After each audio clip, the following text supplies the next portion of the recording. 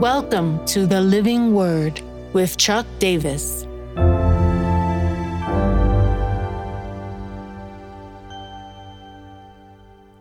First Peter 1:20 and 21. Hope.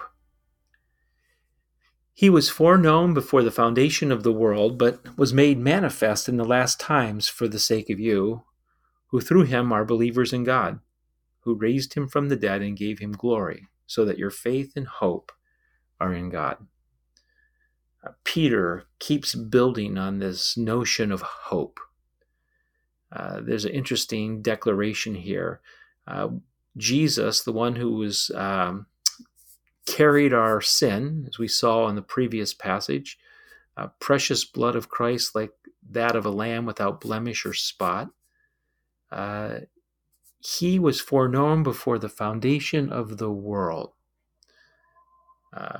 Very theologically heady phrase. We could say that Christ was fully known, or Christ Jesus was fully known by God, but only dimly known by the prophets and foretold. But because this is before the foundation of the world, this is referring to the Godhead. There's some mystery here, how the foreknowledge of God goes. It would cause us to wonder if God knew there was going to be rebellion and he'd have to send his Son, eternal Son, as the incarnate Christ, knowing the pain that would create. Why would he take the risk of creation? It was a risk of love. And in his foreknowledge, he knew that Jesus was going to come at the appropriate time. The benefit is that these believers were living in the right time that it was communicated to them, in the same way that we live that way. Those before Christ lived with a hope so. We, after Christ, have the privilege of living with a know so. That this has all been rooted in the historical work and person of Christ. It's through him that we're made believers.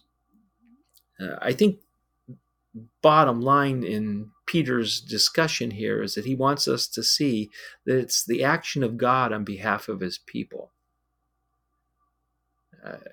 It is God himself who raised Jesus. It is God himself who gave Jesus glory. Now, again, there's mystery here because Jesus is the God-man. But the initiator is God. Peter doesn't want us to miss that. There's a response that comes to us, though. We have the privilege of having faith and hope.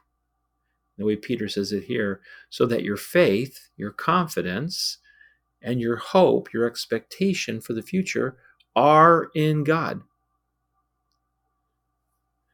Gundry, in his commentary, makes the point that he sees this as an indirect reference to what Jesus said in John chapter 14, no one comes to the Father except through me. It is the initiative of God at work, but then we get to respond with faith and hope and trust into and believe into that message. The so what of this passage, I think, is an element of, I don't know if the word is security or safety.